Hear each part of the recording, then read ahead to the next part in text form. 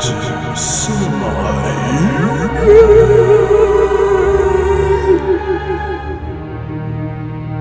Okay, Cinema Yugen. This week I have returning guest. Had the pleasure, but Robert McGinley is back to talk about his post-apocalyptic skater cult classic Shredder Orpheus, which is making its way back into theaters. Orpheus's journey to the underworld is reworked as a post-apocalyptic skate opera in the 1989 cult classic. The mortal world faces imminent destruction when Hades unleashes an evil television signal, sublimates and kills its viewers. These hypnotic broadcasts from the Euthanasia Broadcast Network are seducing the masses, except the skateboarding guitarist Orpheus and his band of shredders, who can see through this nefarious scheme. To save the world and his kidnapped wife, Orpheus must penetrate the world of the dead and free the television airwaves. Armed with the futuristic guitar and the skateboard from hell, Orpheus storms the EBN stage to liberate the airwaves and rescue his wife. I'm very glad to have him back. The last time we spoke was Danger Diva. Welcome back, Robert McGinley, to Cinema Yugen. Good to be here. Thank you for coming back, mate. And it's great to see Shredder Orpheus is going to be yet again rediscovered by yet another audience. Yeah, it's been 2 or 3 generations, but the latest round is the most enthusiastic, I would say. In the press materials, it said the screening was on October 13th. How did that go? We had a screening last Wednesday, and we actually sold out the Alamo Drafthouse Auditorium. And this coming week, we're screening in Raleigh, North Carolina, right. San Francisco, and the initial audience count is strong. I think we've got half the auditorium filled in San Francisco, and we've got a good start on Raleigh. And to be honest, I'm amazed at where are these people coming from, because I don't think there's that much advertising. I think this is all within the alternative cinema movement. People know about it.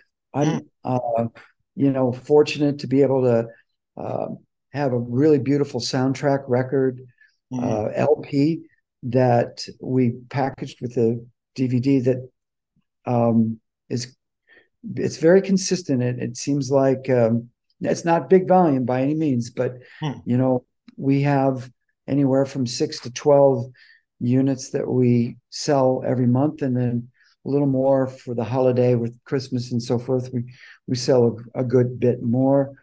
Every time we have a screening, we seem to get 3 or 4 collectors that want it. So it's had a life of its own, and it's ironic to me that my first film, which I almost consider like my film school, is the one that keeps coming back and keeps regenerating itself. It's pretty incredible. And I suppose that back when you were making this and back when it was initially released, you had absolutely no conception that the film would have such an enduring life. I had absolutely no clue. And at the time, I was inadvertently challenging what an independent film could be, because I was competing with the likes of Spike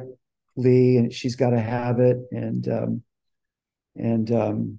David Moore's films, documentaries, and I actually got myself exposed to quite a bit of ridicule. There was a lot of resistance because it was so different, number one, but we had a really amazing thing. I mean, we were rejected by, it was made in Seattle again. So the hometown film festival rejected it. And I think a lot of that was just small town politics and sometimes when you're in a smaller regional environment and there's a lot of competition to make a film. I was the first person to actually make a feature film in Seattle. And so with that came some mostly good things, but so I was rejected from that festival. And then I went to the Landmark Theater in the U District called the Neptune.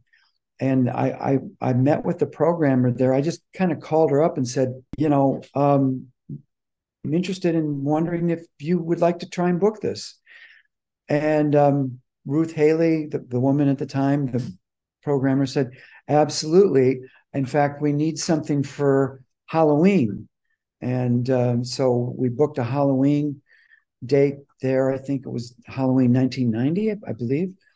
And I'm thinking, well, they just had 3 screenings, like one in the afternoon, one at 7:00, and one at 9:00. And I went to I just thought I would go to the 7:00 screening and do a little curtain speech, whatever. I never got to make the curtain speech because I couldn't get in. The line was around the block. I mean, and it was a big auditorium. It was like, a 800 seat auditorium, and it was packed. Yeah. And so I was pleasantly surprised. And then after that, Landmark said, well, we'd like to keep going, and we'd like to run you as a companion midnight film to Rocky Horror on Friday nights.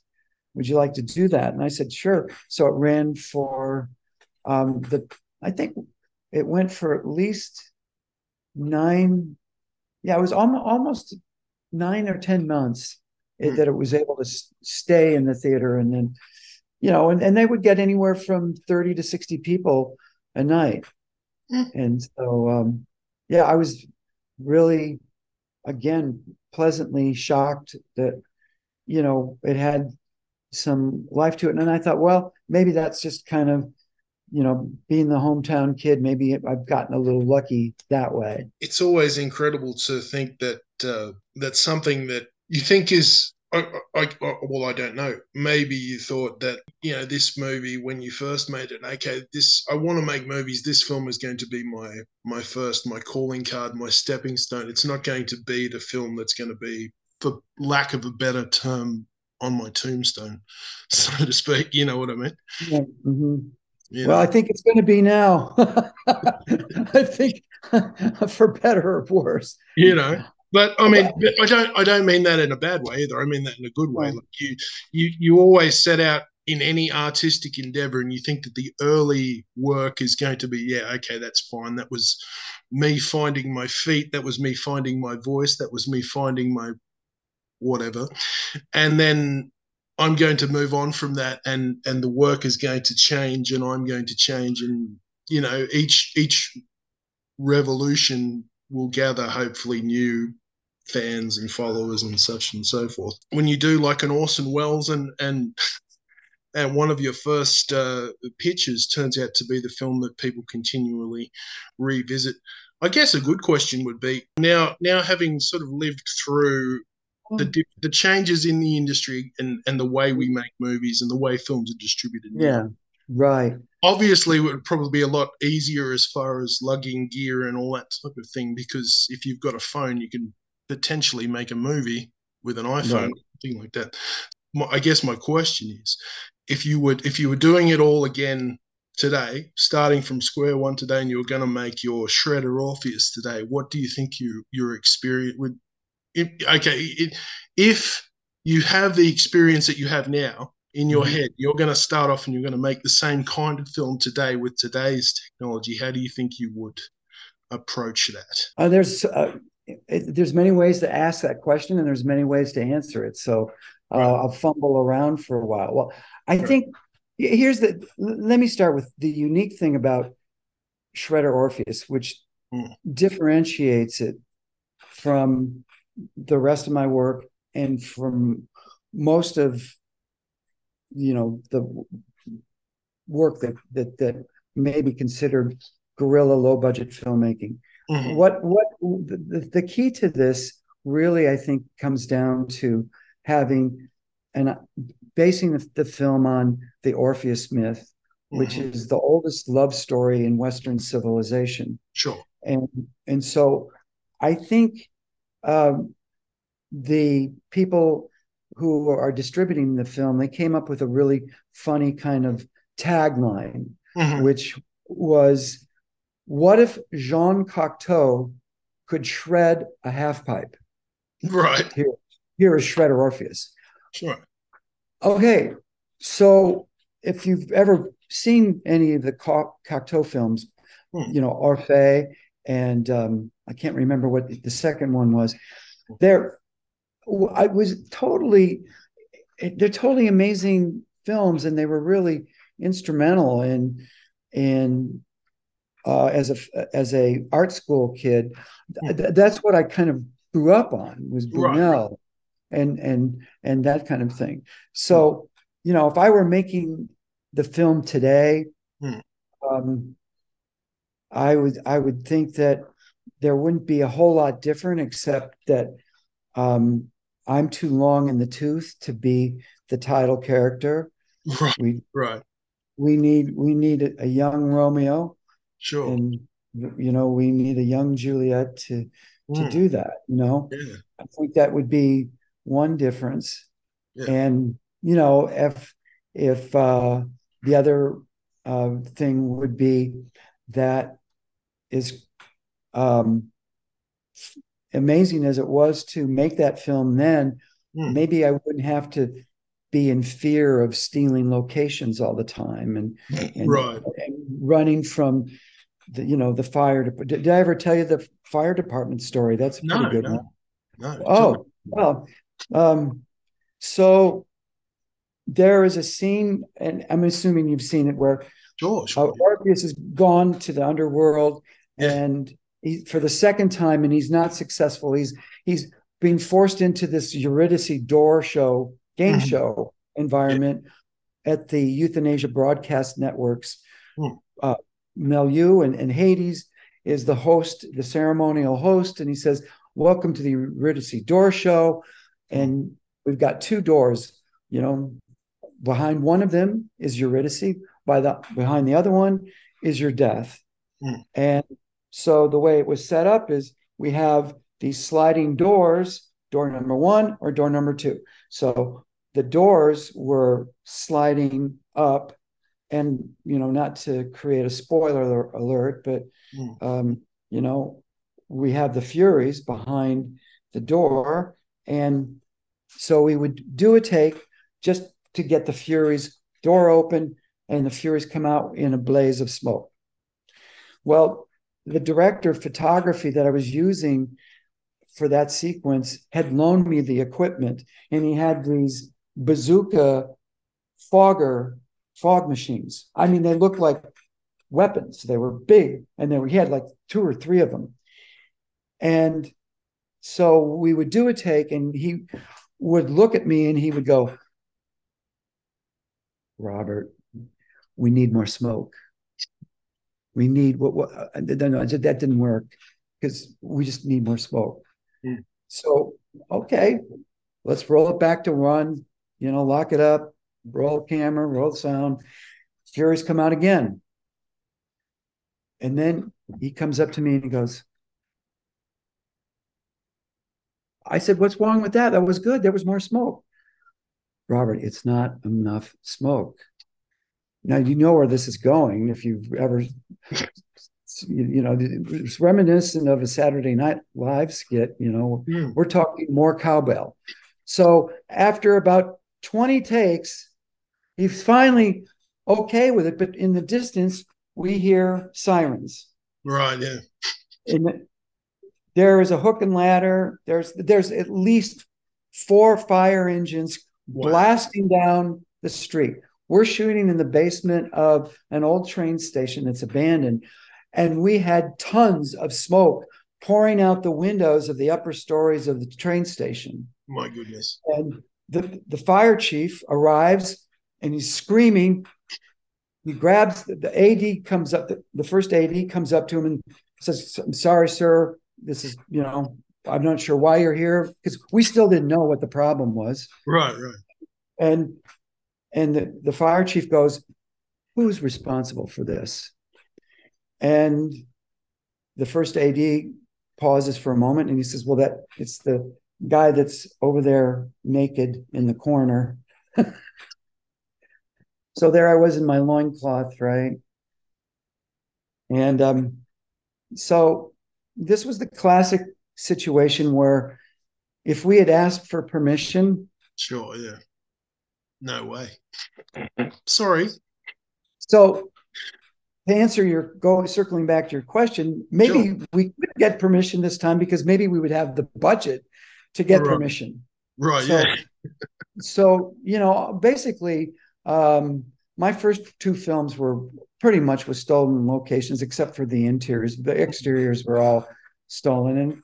And for Shredder, if I were to make it again, I would also enjoy the benefits of technology. So if you have filmmakers that are a part of your audience, the Shredder was shot 2/3 of, or about 3/4 of it was shot on 16 millimeter, and the other quarter was shot on Beta SP. So all the Euthanasia broadcast network scenes were shot on just like a little video pack. I mean, at the time it was the state of the art, but Beta SP, it was a consumer camera, right? Sure. So we transferred both the Beta SP and the 16 to 1-inch videotape. And then from there, it was cut on 1-inch tape without the benefit of non-linear editing. So we couldn't. So true to the Shredder Orpheus dictum of not being able to look back, we couldn't look. Once we had a cut, that was the cut. Yeah. So there's a lot of things that are in Shredder that, you just kind of groan for sophisticated filmmakers out there. They would say, "Oh, wow, he got himself trapped in that one," or something, But I guess you would have the benefit of that. You would have the benefit of having technology that would really help you out there, because there's so many films that I've made where we've really had to go in and really remake the film. I think maybe in a way this was good, because if there's certain sections that are a little bit fat in terms of a shot and how long we hold on it, if there's those sort of pregnant pauses, if you will, the film still moved pretty fast. And Kathy Schickling, the director, or excuse me, the editor, she really did a great job of just keeping it moving. So I guess those would be my three things that would be different about it today. And then I don't think I would change anything about the setting. I wouldn't change anything about the world of the story, the gray zone, the shipping container, homeless. It seems there's quite a lot in it that is strangely more relevant today. Well, exactly. I think the world caught up to the film in many ways, because at the time, who would imagine that shipping containers are now used prolifically in many places? Exactly. I mean, it's like this. It's like the thing that goes around the internet occasionally with Chris Farley, living in a van down by the river. I mean, that's called van life now. Yes, exactly.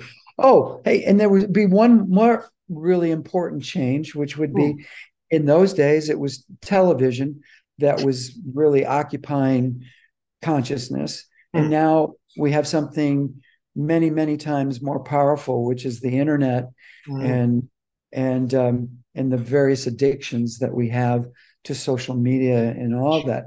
And so, if I were making that film today, certainly that would be a part of it. These kinds of, I mean, this kind of film, this kind of genre has, I mean, do you think there's, if someone were going to make this kind of, or if you were going to make another kind of rock opera ish type film today, do you think I mean, obviously for the cult classics, for Shredder Orpheus, there are still audiences turning up. But if you were going to do something in that style, a new film, not a reboot or a sequel or anything like that, but take the rock opera style, do you think there'd be an audience today in the mixture of, since I mean, they're taking into account there is a glut of movies. There are so Well, many. what I try and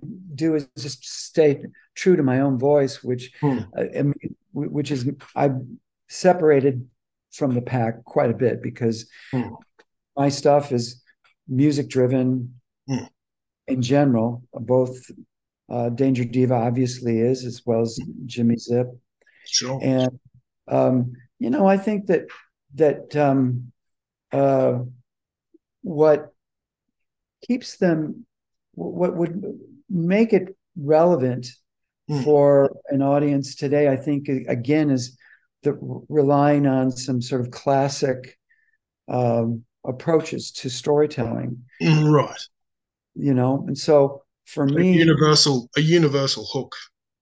Yeah. right. And I mean, basically, what you do, or at least what I like to do, is after coming from the theater world, where I did a lot of things that were nonlinear, that were sort of mashups, but I came to really appreciate classic storytelling and by that I mean Aristotelian story structure, and which is all designed for a catharsis and climax.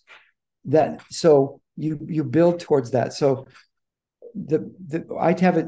I like to develop characters and conflicts in the first couple of acts of what I do, and then as you know, with Danger Diva as well, you really let it rip in that third act, and that Hmm. the decisions of the protagonist set things in motion where that becomes a more action oriented aspect of what I do. Hmm. So I would say that, again, Aristotelian story structure is a big part of the way I think about it. And the other reference or touchstone for everything I do is inspired a great deal by Joseph Campbell's The Hero's Journey, if you've ever heard of that. Hmm. But Certainly. yeah, so Joseph Campbell obviously is one of our best mythologists in terms of applying it and having it, and how iconic stories Hmm. have a relevancy. So, with with Orpheus, we have the classic lover, we have the love, we have a guitar skateboard hero, right? Hmm. But in that context, he's this artist that had so impressed the world and the gods that he was allowed to go to the underworld and be able to go through that whole journey of confronting the Cerberus three-headed dog, and Hmm. before that he goes to the oracle, and he has this tarot electronic video tarot card reading.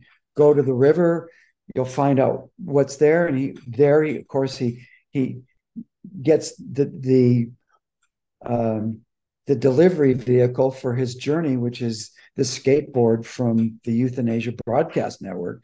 So that's the board he's going to ride. That's the board he's going to ride to hell. Hmm. Then he goes, and he is confronted by Hades when he actually gets down there and he performs on the show, and he does. So he has all these sort of different steps, and so true to the Orpheus myth, you know, Orpheus has to deal with the three-headed dog. He also has to cross the river Styx, and he plays his lyre to entice the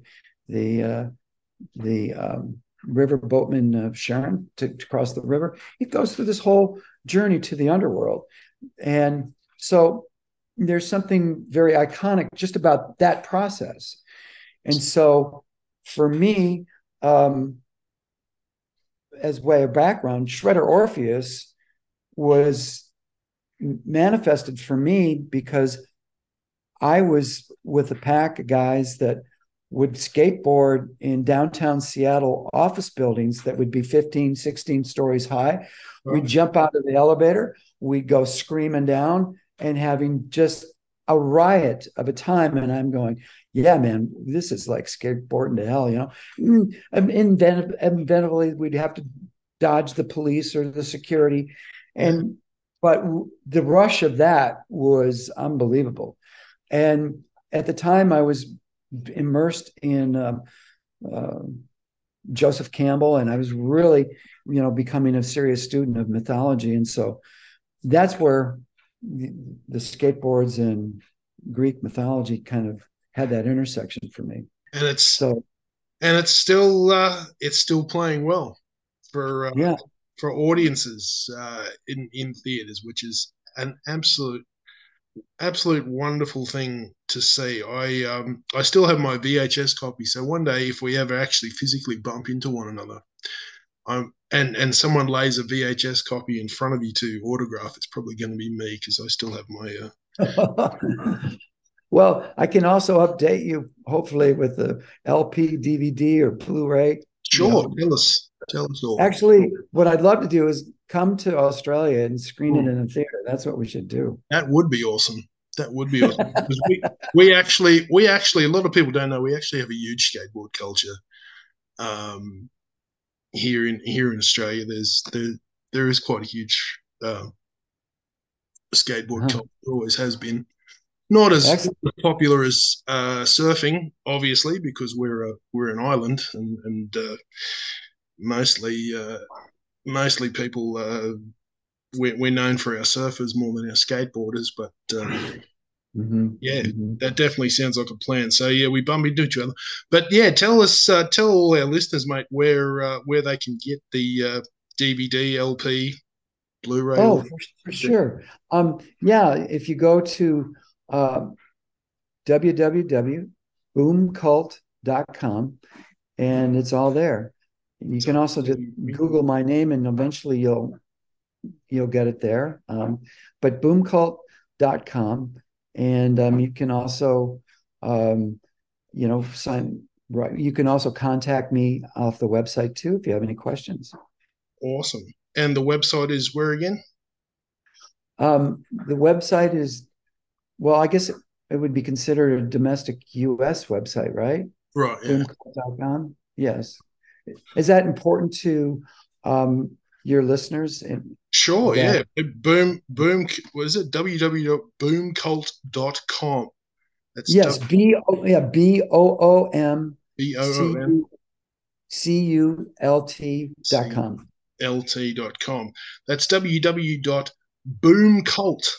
BOMMCULT.com, boomcult.com, to get your hands, if you have not experienced this film, if you did not grow up with it, if you weren't around in 1989 to experience the cult classic. Of course, wasn't a cult classic then; it's become a cult classic since. We're great.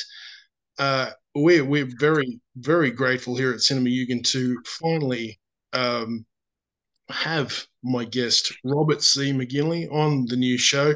It's great to talk to him again since Danger Diva, and it is fantastic to see Shredder Orpheus, the 1989 cult classic, still out there in theaters. And yeah, Robert, we should really look into getting a screening of that here down under, mate.